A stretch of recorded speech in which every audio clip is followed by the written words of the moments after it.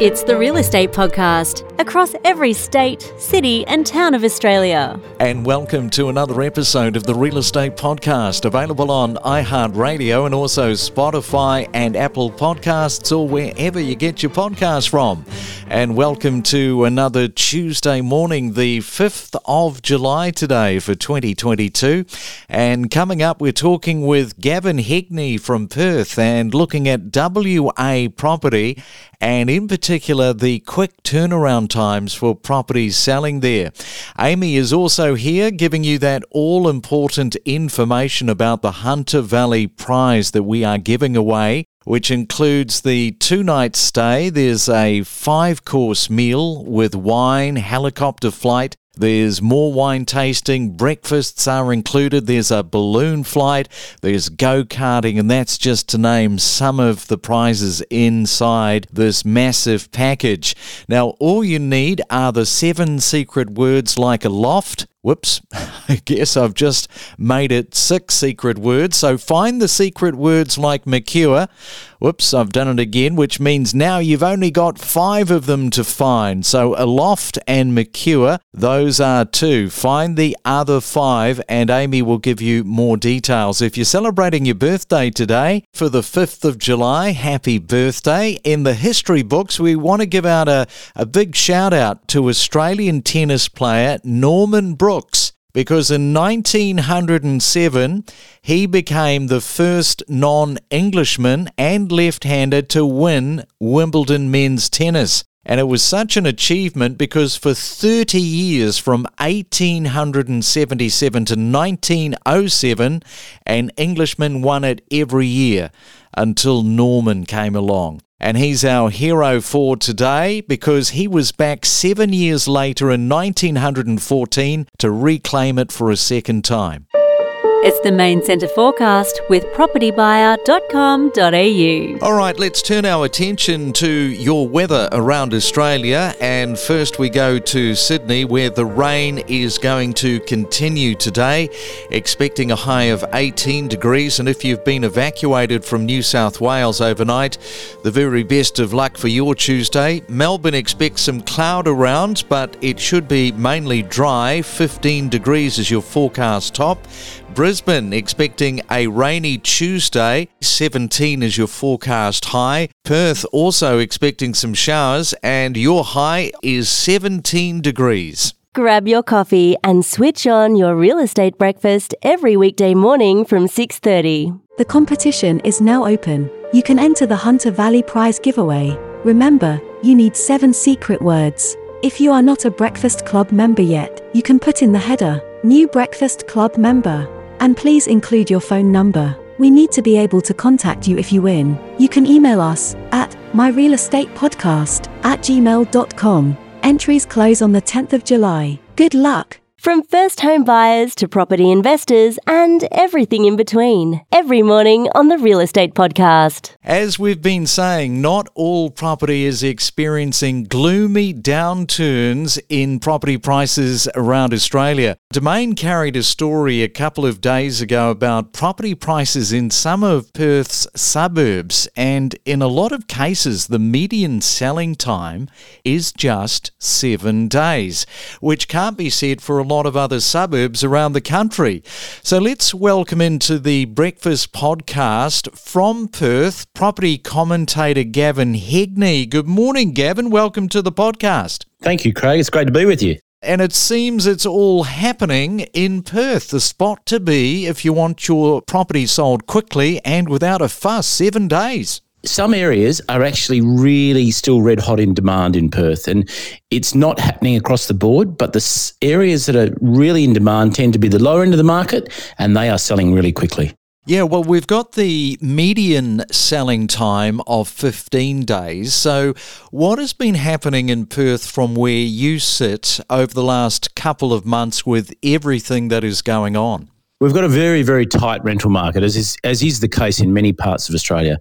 Our vacancy rate's somewhere around about 1%, and our rents are rising very strongly. So that's pushing tenants into the market, along with investors actually getting, for the first time, some reasonable yields on their purchase. And Perth prices, the average yield is around about 4.4% gross. So it's about the second highest in Australia. So very strong yielding. And what's happened, though, is we're having a real patchy boom.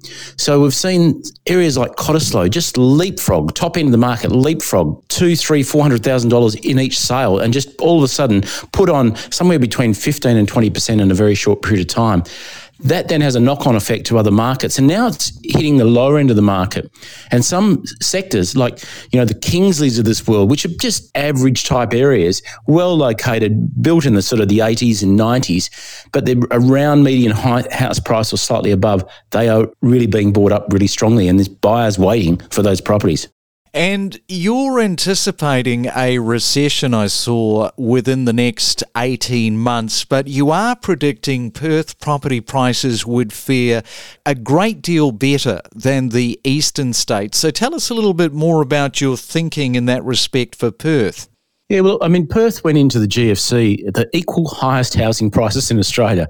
They were equal to the Sydney median at that stage, which was around $500,000. So hence, we went into about 6 or 7 years of real financial pain after that, because we were well and truly overvalued after the commodities and resources boom that we had in the late 2000s. Longer term, Perth should be somewhere around about the fourth highest. It tends to sit in that sort of level. Now, to get back to fourth highest from where we are at the moment, we need an increase in value of just over 20% just to get back into fourth place, which is what they call a reversion to mean. So we go into this downturn. When I say downturn, doubling of interest rates doubles the cost of housing and decreases borrowing capacity significantly for all buyers or all owners. And so therefore it has to have a detrimental effect on prices over the time. We've seen this happen 2 or 3 times before.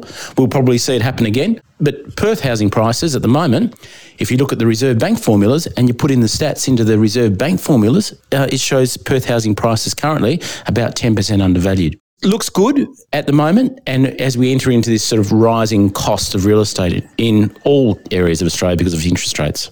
Yeah, well, people have to adapt. It doesn't matter which state that they're in. They've got to adapt to the current market. So what should people be thinking about in Perth right now?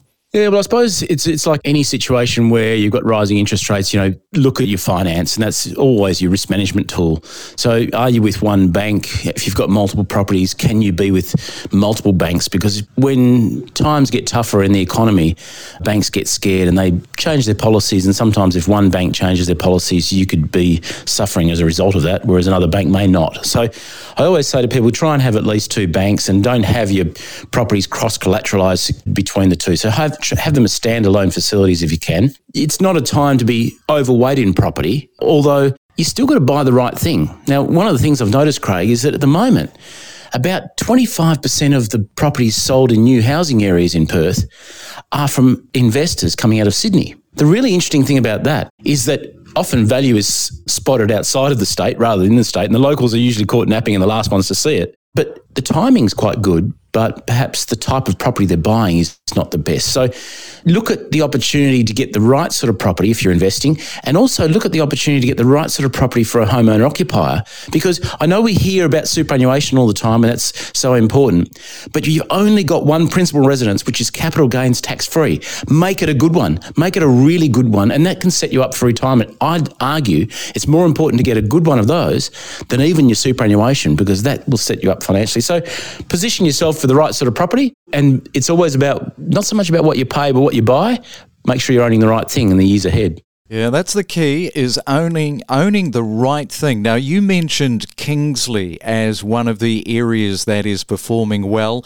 Another area is Woodvale in terms of value for money with good buying. So tell us a little bit about those areas a little bit more in detail. Yeah, well, Perth has a spine running north and south, which is a freeway and a train line. And Woodvale sits in the northern suburbs, about 20 kilometres from the CBD. Really well-developed area, housing and really well-serviced with schools and shops and everything else. And it sits on the spine, that transport spine back into the CBD. But interestingly, and I know we always look at what are the next hot areas, etc., but Woodvale and Kingsley at the moment, you're buying a a substantial brick and tile home, might be a 4-bedroom home on a big block in a really nice residential area, you're buying it at probably $100,000 to $200,000 more than the median price in Perth. So you kind of, a slightly above average price, but a well above average property.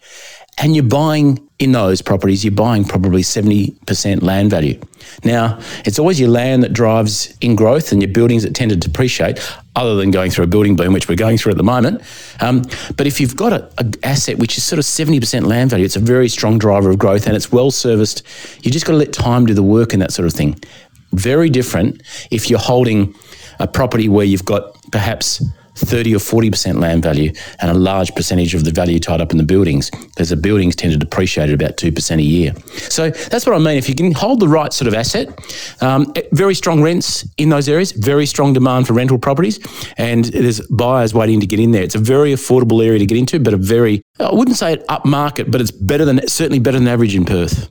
And just before I let you go, Gavin, some are forecasting WA's strong market conditions are going to last for some time, largely fueled by the state's strong economy. Yeah, well, it's going to be really interesting to see, because when we had the economy firing on all cylinders before, we had very strong international migration into Australia, into Western Australia. And then we stopped our international students. The state government's just allocated just over $40 million to attract international students again. So we're back in that game.